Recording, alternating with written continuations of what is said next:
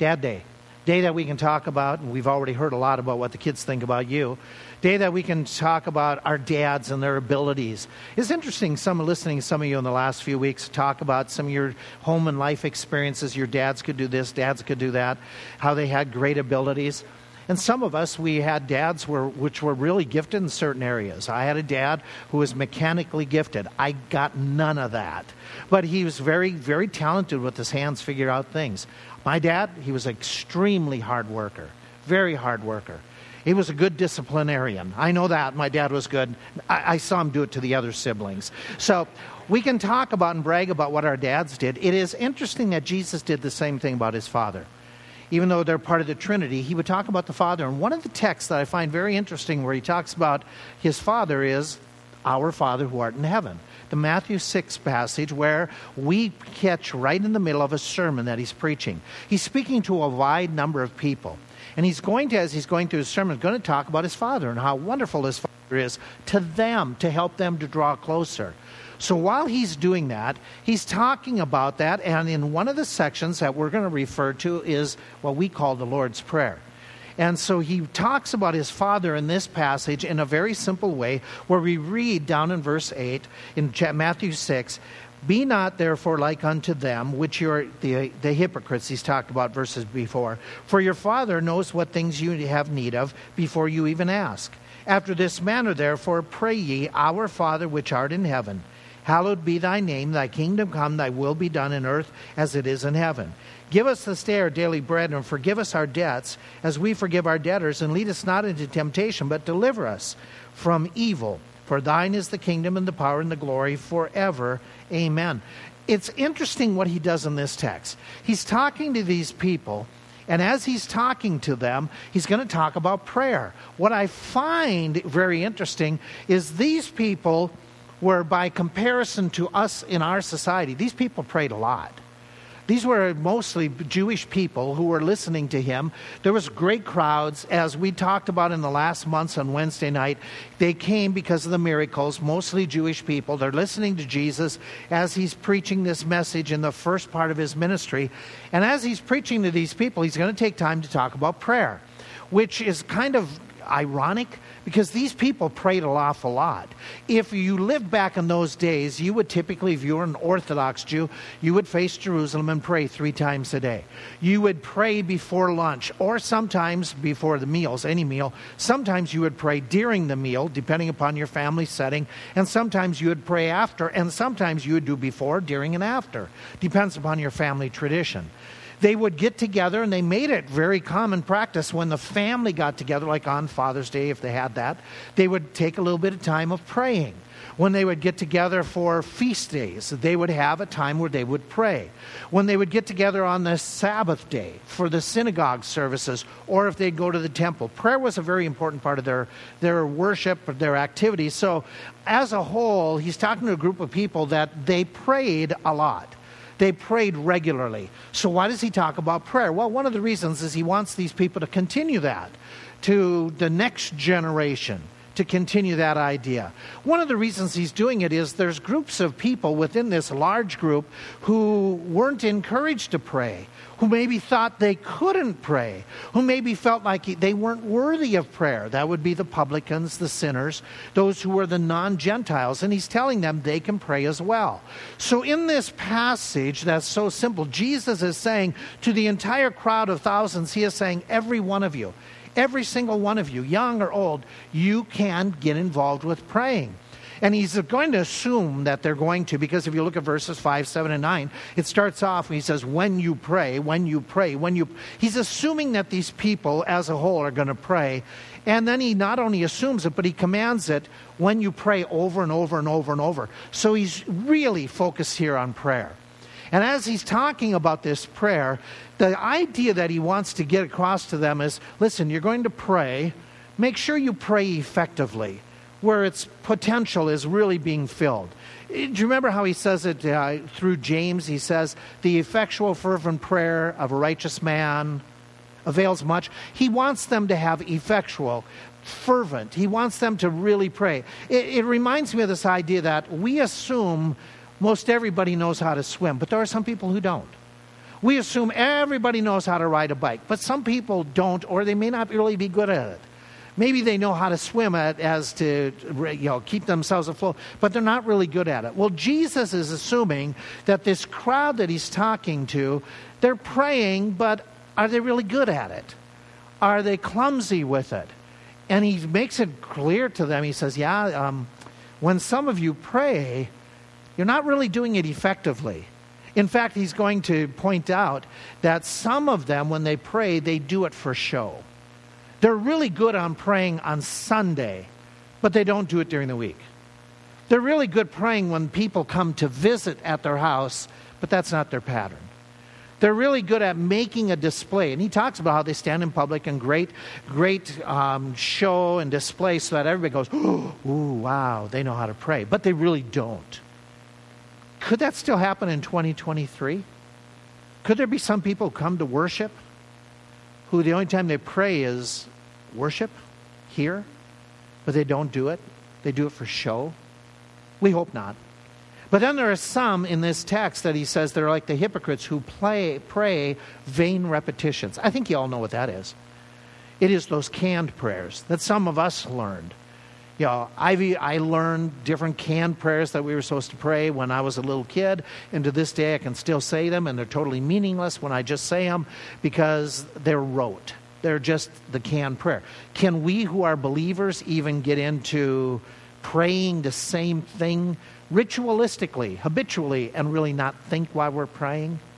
He says we don't want to do that. The irony of the whole thing is the passage where he is saying to the people, don't get involved with canned prayers or ritualistic prayer or vain repetitions, has become one of the most vain repetitions of prayers. The Our Father is, so you and I might even ask, then why did Jesus give this prayer? You misunderstand the text. He wasn't giving them a prayer to pray. If you look at verses 8 and 9 very closely, he says, when you pray, pray in this manner. He didn't say pray this prayer. In fact, if you compare this passage where in Luke he records it and it says the same thing to the disciples in private. He tells them again, when you pray, pray our Father which art in heaven. In that text, it's very similar, but it's not the same. So which prayer did he mean to be the canned prayer? Neither one. That in itself proves he wasn't giving us words to say. He was giving us an idea of how to pray. Pray in this fashion, this manner, not these words, because they weren't identical. So what happens here is Jesus gives them this example of praying. And he says that there are others who are praying for their much speaking. Now, where I grew up, the church I grew up, that was really a part of our prayer. We would have beads that we would go by. We would at one time say so many Hail Marys. And then we would say in Our Father, then so many Hail Marys. That was the vain repetition he's talking about, or one example of it, is just repeating, or for your much speaking. The more you say this canned prayer, the more effective. That was very common back in those days. In the culture that they lived in, they taught that if you did certain mantras, certain phrases over and over and over again. Do you remember in 1 Kings 19 when the prophets are in contest with Elijah? They are doing that. They are saying certain phrases over and over again, and as they don't get an answer, they get louder and louder, thinking God's going to hear, as if God is deaf. So they want to get louder in their prayers, and then they start using loftier speech. And he says, don't get caught up in this showy type of a prayer, which we've seen that. We've experienced that some people, some places, sometimes, for impressing others, to make a good impression, they might all of a sudden go into a whole different voice that becomes these and the thous and this high English. And I'm not saying it's improper for you to do if it's genuine, but it can happen for show. And he's saying, don't get caught up in that. And so he tells them, he says, okay, what you need to do is pray. And I find this to be a really convicting idea, that this most intimate time with God can be spiritually corrupted by us. Man, the most spiritual type of fellowship with God can be polluted. We can distort it and we can ruin it. And he's going to say in this passage, you need to pray effectively. Now, what he's going to tell them as far as praying effectively is something very simple in this text. He's going to say, number one, you need to do it. So for you to be an effective prayer person, do it. You may not say it quite as nice as somebody. Just do it. Just pray. Talk to God. But talk to him personally. Talk to him privately, where it's not just for show, but you go and you regularly, repeatedly have a prayer time where he's going to say, get alone with God. Doesn't say public prayer is wrong, but make sure you have private prayer. You get alone with God and then do it properly. And he gives them a fashion of coming with praise, coming with your requests, coming with a sensitivity of wanting to be right with him, and that whole idea of, okay, cleanse me of my sin. And what he's demonstrating to us in this text, the bigger portion is prayer is extremely powerful. Go over to just a few verses after this where he makes comment in chapter 7. Following up, he says, ask and it shall be what? Seek and you shall, knock and it shall.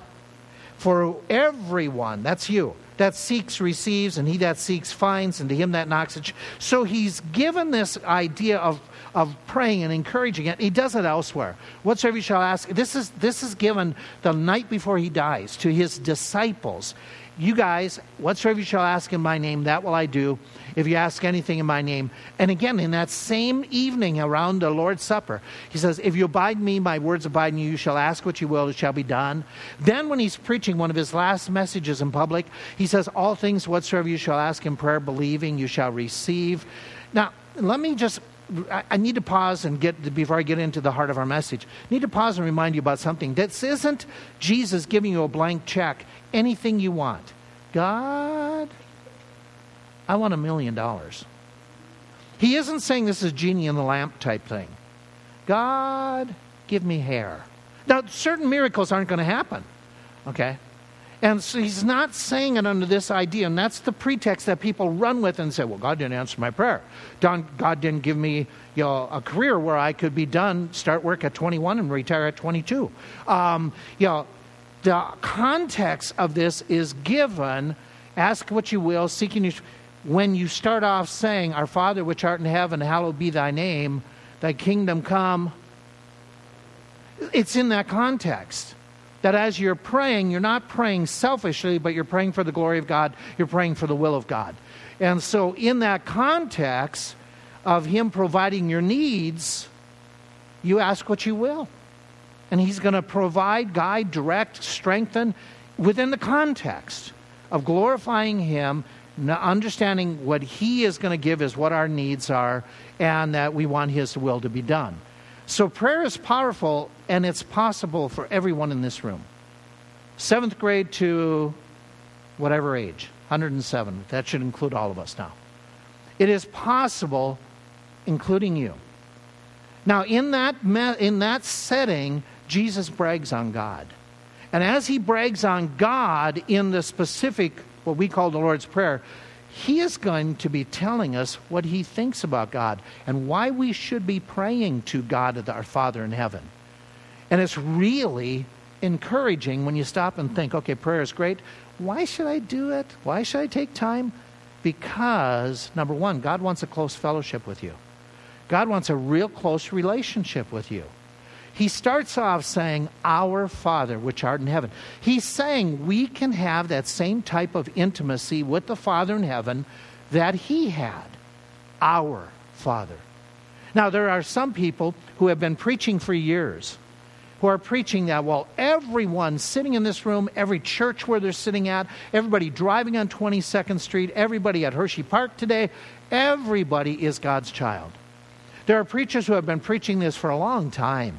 This idea, we're all brothers, we're all sisters. Universally, everybody belongs to God and is in God's family. In other words, you don't need to be born again. You're already, just because you're a human being, you're going to get to heaven one day. Is that true? Is God the Father of all? There is one sense that there is a little bit of truth to that. When we look in the Bible, we understand that in the sense of Father Creator, is He the Father of all? In that sense, absolutely. Have we not all one Father? Has not He created us? When we're talking about physical creation, we are His offspring, that He created Adam and Eve. And so through human generations, He really is the Father of the human race in creating them. In that sense, that is true. But not in a spiritual sense. Not at all.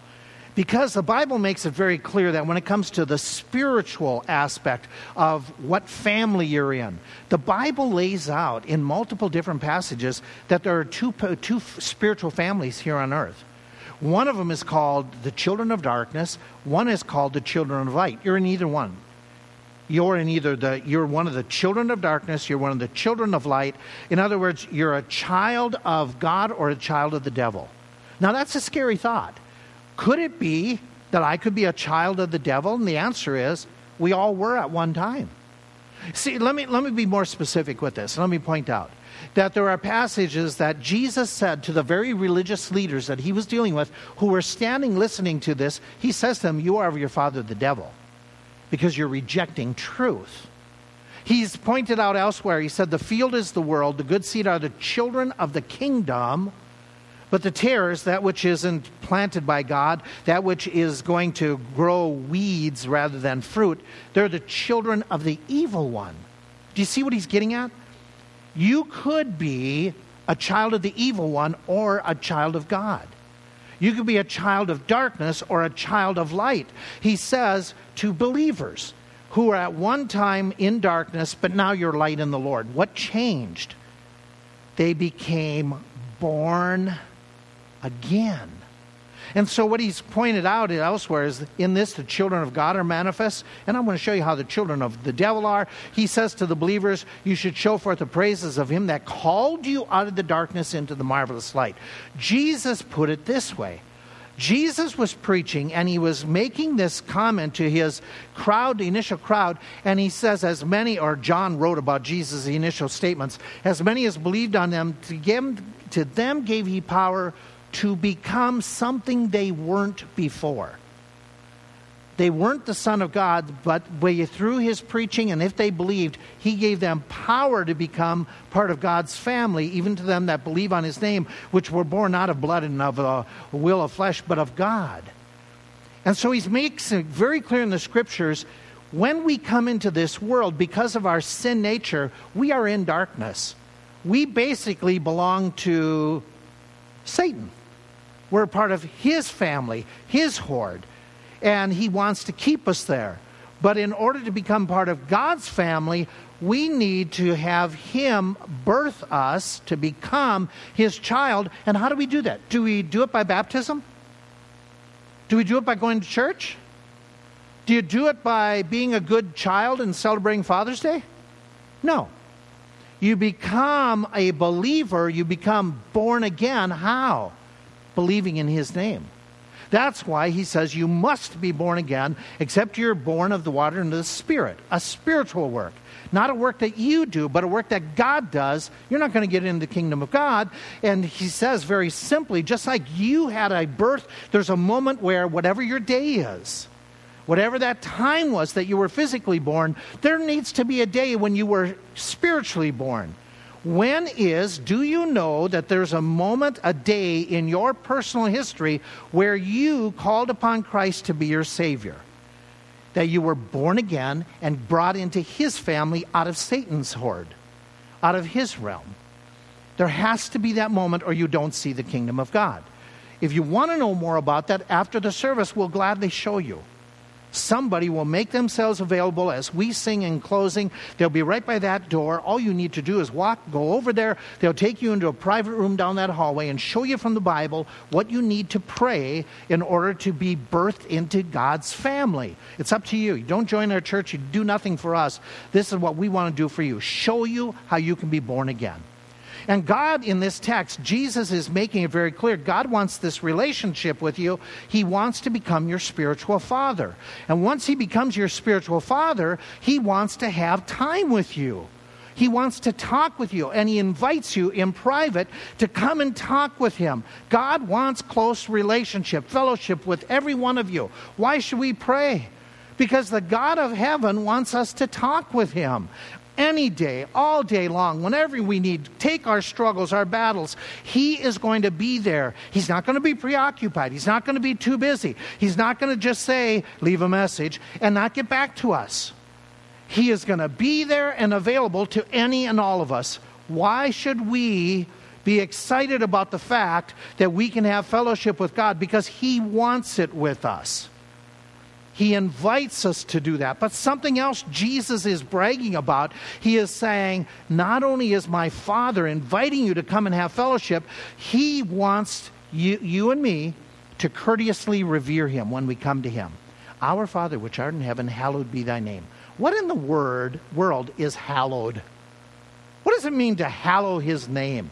The word literally means to lift it up, to set it apart, to make it known, to promote his name. Now, what's ironic about this is stated as a command.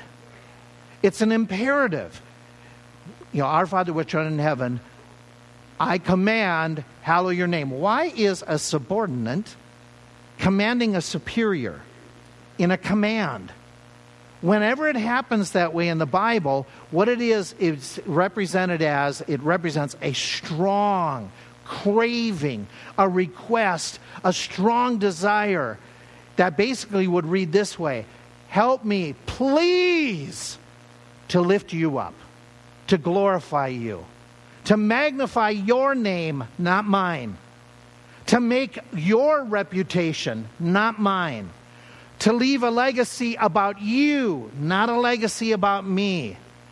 I don't need my name imprinted somewhere or on a plaque. I want your name to be on people's hearts. And so that's what he's saying when we're coming. And basically what he's telling us is when we come to God, we shouldn't be casual. We shouldn't be flippant. We shouldn't just come and just run in as if we're talking to some high school buddy. Do you remember how when people approached the Lord, when Moses came into the presence of the Lord, what was he told to do with his sandals? Why? The ground is holy. When Isaiah says, he gets this vision in Isaiah 6, and he's in heaven, and the angels are proclaiming, holy. Yeah, it's the same thing. This is an easy thing to learn. Holy, holy, holy. What does Isaiah do? He says, I fell down as a dead man. When Daniel sees a vision, he doesn't see God himself. He sees one of God's angels. He fell down as if he had absolutely no strength. When John sees this vision of Jesus in heaven, he falls down as a dead man. When people come into the presence of God with reverence, they understand who they are. They're not much. He is everything. We are unholy. He is holy. We aren't great. He is all-powerful. And there's a respect. There's a reverence that we're supposed to have. I'm not saying that we're supposed to be liturgical or mechanical, but when we come to the Lord in this fellowship, let's remember this is a privilege that we don't deserve. He invited us in to come and talk with him. And for him to listen to us in our prayer closet, this is a great, great, great honor that we get an audience with God Almighty. And so he says, come with it and appreciate God. Hallow him. Lift him up. Okay, so this week we wanted to get away for a couple days just to get a break in things that are going on this summer. And so we went away, and to get a break and to just enjoy ourselves, we took the grandkids with us. Why are you laughing? So we took them to a special getaway place, and one of our daughters joined us, and so we had 4 of the 10 grandkids, and we were together. And we took them to a special place that they were so excited about. And one of the times while we were there, one granddaughter came up, and she said, Papa, you're the best papa in the whole... By the way, I'm the papa. Okay. Just so you understand where this comes from. Papa, you're the best papa in the whole world. What did you say? You're the best papa. Say it again. Say it again. Deb, do you hear what this child is saying? Did you hear? And then you didn't say it, but I thought you were going to say, what'd you bribe him with? Now, how does God feel when we pause and we say, you're the best? I mean, seriously. We appreciate, and we're doing it in a humble sense. We can joke about it, but we do appreciate when somebody comes up and says, you're the best mom. You're the best grandma. You're the best papa. You're the best, whatever the kids call you, okay? Grandma. You're the best wife. I never hear this, but you're the best preacher. That would, don't do it. Don't do it. That's just, I'm joking about. When we get those compliments, expressions, we appreciate them. When's the last time you said to the Father in heaven, you are amazing? Instead of, I need this. I need this. And he wants to hear our needs, but do this, do this, do this, do this. When's the last time you went and courteously revered him by saying, you are amazing. You are wonderful. You have done so much for me. And when we sing, there are times that we are just saying the words and not from our hearts. Does God want us, and would he appreciate from us a thank you? The answer is absolutely. So why don't you go to him in prayer and say, thank you? Why don't you go and express to him what Jesus is expressing here, that our greatest goal in life is not to have things. He doesn't say things are wrong. He'll even tell us to pray for things. But what is the first thing that he tells us in prayer that should be our focus? Magnifying ourselves? Having things? Making a reputation for you and me? No, he says the very first thing we should be focused on is our Father which art in heaven, hallowed be you. Let me lift you up. Let me magnify you. Let me elevate you. That's why we were purchased. That's why the Spirit lives within us, to help us to magnify him in everything we do, whether we eat or drink or whatsoever we do all to the, not to our self-aggrandizement. Rather, he created us for his pleasure, for him to be magnified. And when we pray, he says, come, this is a way you can glorify me. This is a way you can thank me. So come and make this your primary focus when you pray. Come in this close fellowship. There's a story. I'll give you two of them. George Washington. George Washington has the initial troops there in New York City. General Howe is coming with a vast navy at the beginning of the battles of the Revolutionary War. General Howe wants Washington to surrender. This is the very beginning of the conflicts after Lexington and Concord. But right before the first battle of the colonial army and the British army is going to take place. And so General Howe wants to intimidate and he's got these huge fleet of ship out in the New York harbor. And he sends a letter to George Washington telling him that they want to come to terms. So let's talk, and we can just not have war if we just come to terms. He sends a letter, but he addresses it George Washington. George Washington gets the letter, gives it back to the courier and says, send it back. It's not addressed appropriately. He sends the next letter, Mr. George Washington. Washington sends it back. What is Washington wanting them to do? He wants them to put down general and acknowledge that they are an independent group. And he rejects the letter a third time because what is Howe doing? He is purposely disrespecting the position of Washington. Same thing happened with Lord Nelson. He defeated the French fleet, and when he had defeated the admiral, the story comes out of history that the admiral from the French Navy came on to the British fleet to surrender, and when he came up, his first gesture was to do this. And Nelson stepped back, put his hands behind him, and he said, first the sword, then the hand. What was he asking him to do? Surrender, show respect. you've been defeated. You need to give your all, and you need to respect me, not glad-hand me. How many times have you gone to prayer and glad-handed God? Just flippantly jumped in there without giving courteous reverence. And Jesus says, hey, listen, God wants us when we pray, and He will take care of us if we do. Continually relinquish everything to Him. Thy kingdom come, thy... What's that all mean? Thy kingdom come could be several things. It could be, bring your physical kingdom here to this earth that you promise you're coming back. And you wouldn't mind if Jesus came back, would you? Would it be okay if He came back and set up His kingdom and you didn't have to go to work tomorrow? Would that be okay? If He replaced, I won't say names, if He replaced everybody in Washington, would you mind? Okay. So that's one aspect of a physical kingdom. There is also an aspect in Scripture of a spiritual kingdom inside the heart, where He talks about in some texts, He says the kingdom of God is within you, being born again, and that kingdom of God comes by us repenting.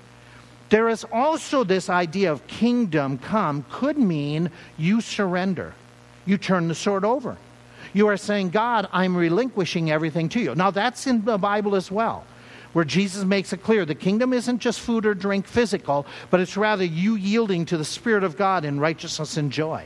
That's the same thing that He said about seeking first. You saying His kingdom first, and then He'll take care of all these physical things. It's the same thing that He has in the message of Romans 12. I beseech you, therefore, brethren, by the mercies of God, do what? Present your bodies a living sacrifice. And so this idea of surrender to Jesus is possibly in the mind, which would fit His next phrase. Thy will be done on earth as it is in heaven. We understand God's will is done in heaven. And so the idea is, do we surrender and say, God, we want your will? If that's to happen, you need to know the will of God. That's revealed in the Word of God. You need to be yielding to the Spirit of God. But it's a basic concept of saying, I surrender all. I give up. And if you don't, maybe you'll end up like Japan. When Japan got the ultimatum from the big three, basically, that you have Churchill and Roosevelt from the United States and Stalin, after the Potsdam Ultimatum, they sent a message there to Japan. Germany had been recently defeated, and they send this message to the Japanese leadership, and they say, we want an unconditional surrender. Their prime minister, he responded, their foreign minister responds, and in his response, he uses a word, mokusatsu, which could be the idea of no. It could be the idea of we're thinking about it. Historians now, in retrospect, they understood that what he meant to relay to the big three in that response was, not yet, we're thinking about it. Give us some time. It was interpreted, and some claim erroneously, absolutely not. And what was the result within days? 2 of them. How many times have you, and God knows your interpretation, have you said mokusatsu to God? And then you say, well, He should bless me. I know He wants me to be baptized, but mokusatsu. I know He wants me to work on my marriage later. I know that He wants me to be a witness. I know He wants me to make reconciliation. Forgive, get over this issue.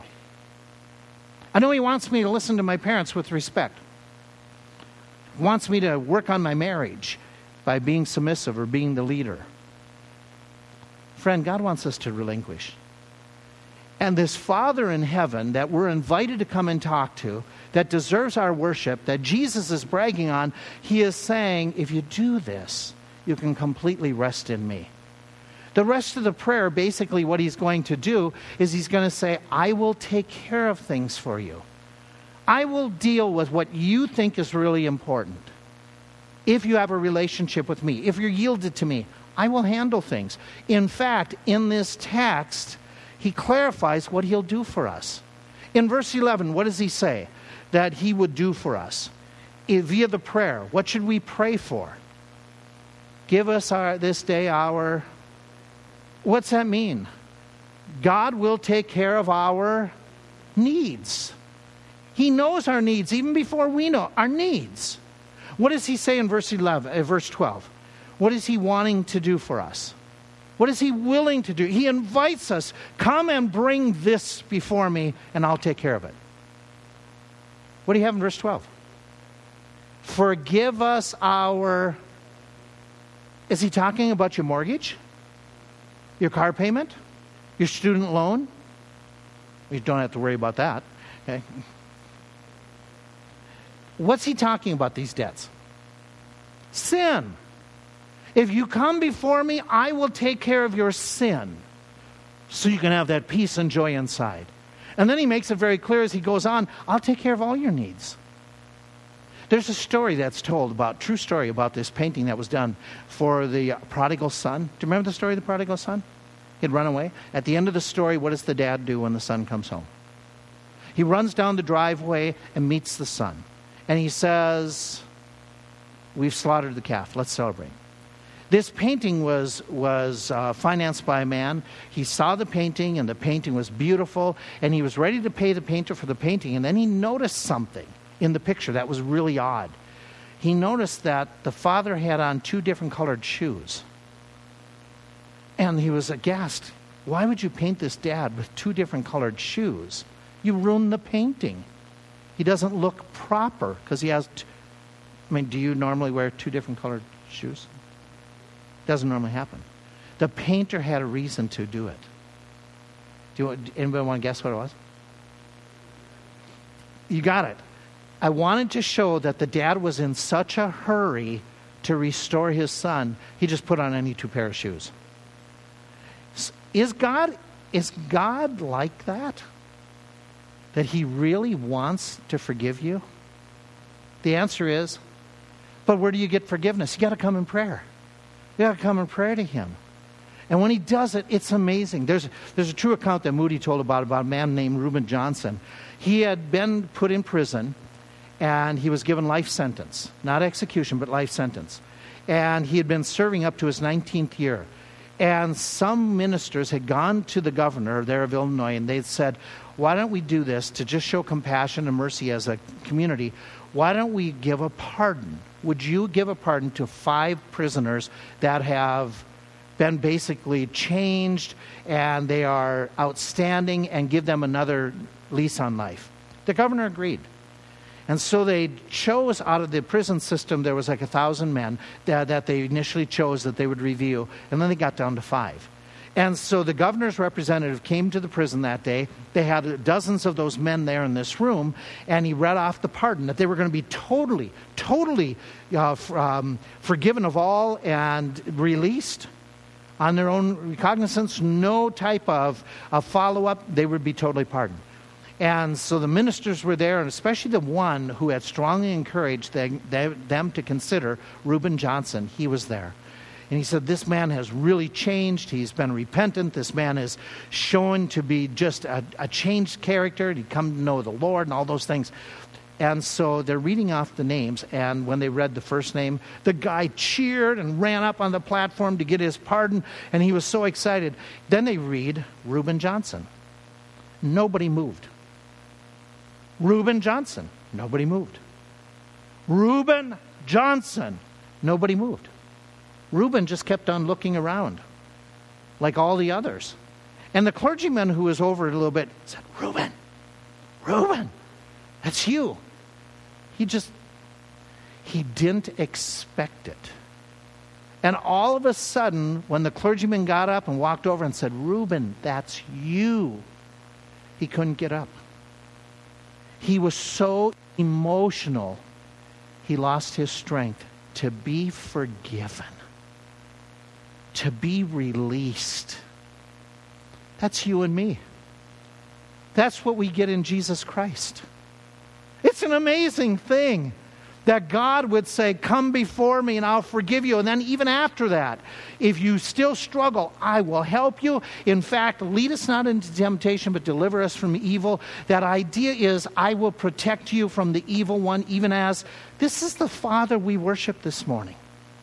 He wants to provide. He wants to pardon. He wants to protect us.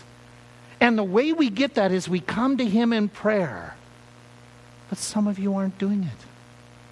You're leaving the gift right there every day. You're missing out. This God, think this through as we wrap up. This God over all creation, totally ruling in heaven, whatever his will in heaven. He deserves all glory, all power. He deserves our surrender. He knows all about us, even our strengths, our weaknesses, our past, our sin, the things that nobody else knows. He knows our future, what we're going to have need of. He knows everything about us. And yet, despite that, he wants time with us.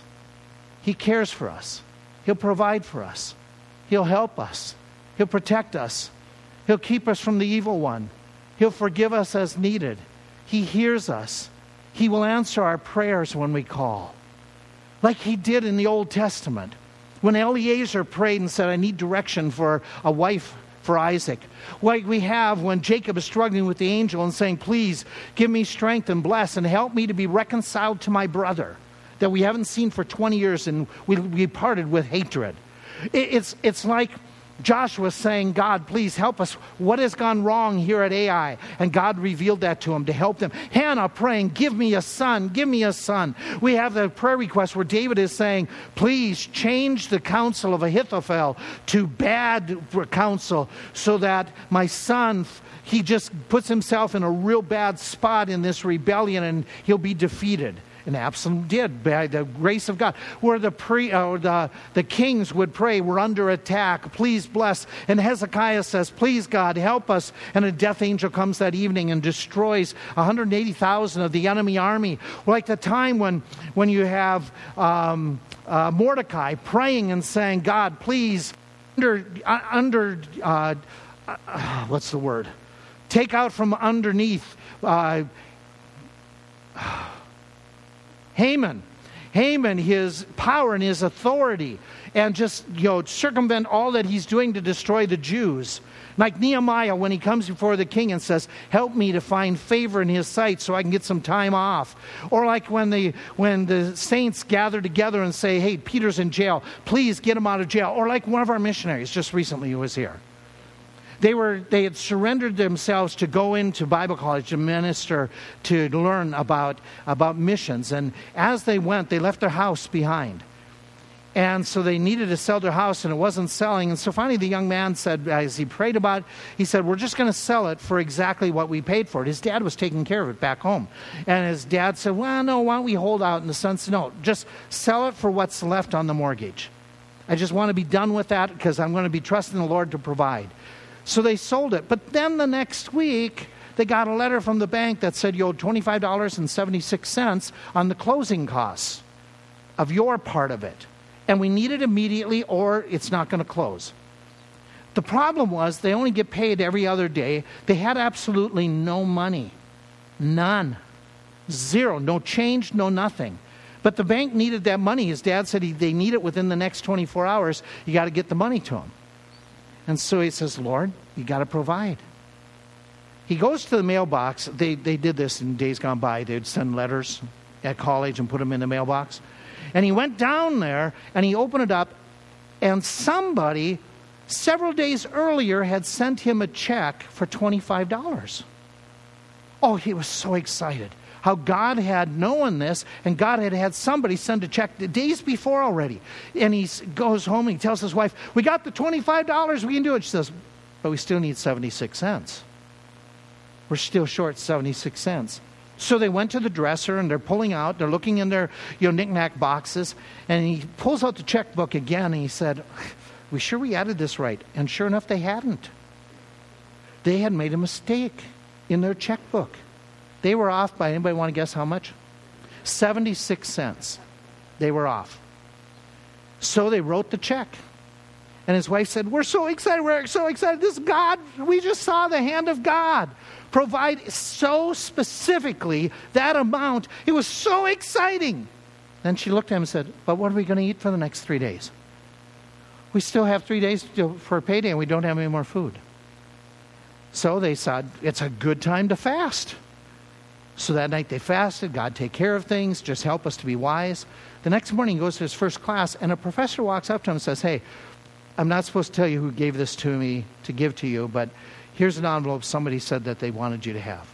And inside was a $10 bill. Back in those days, it bought enough food to get by.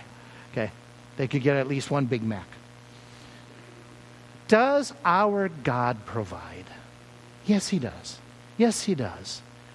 So we need to stop and pause on Father's Day and say, thank you. Thank you for what you've done.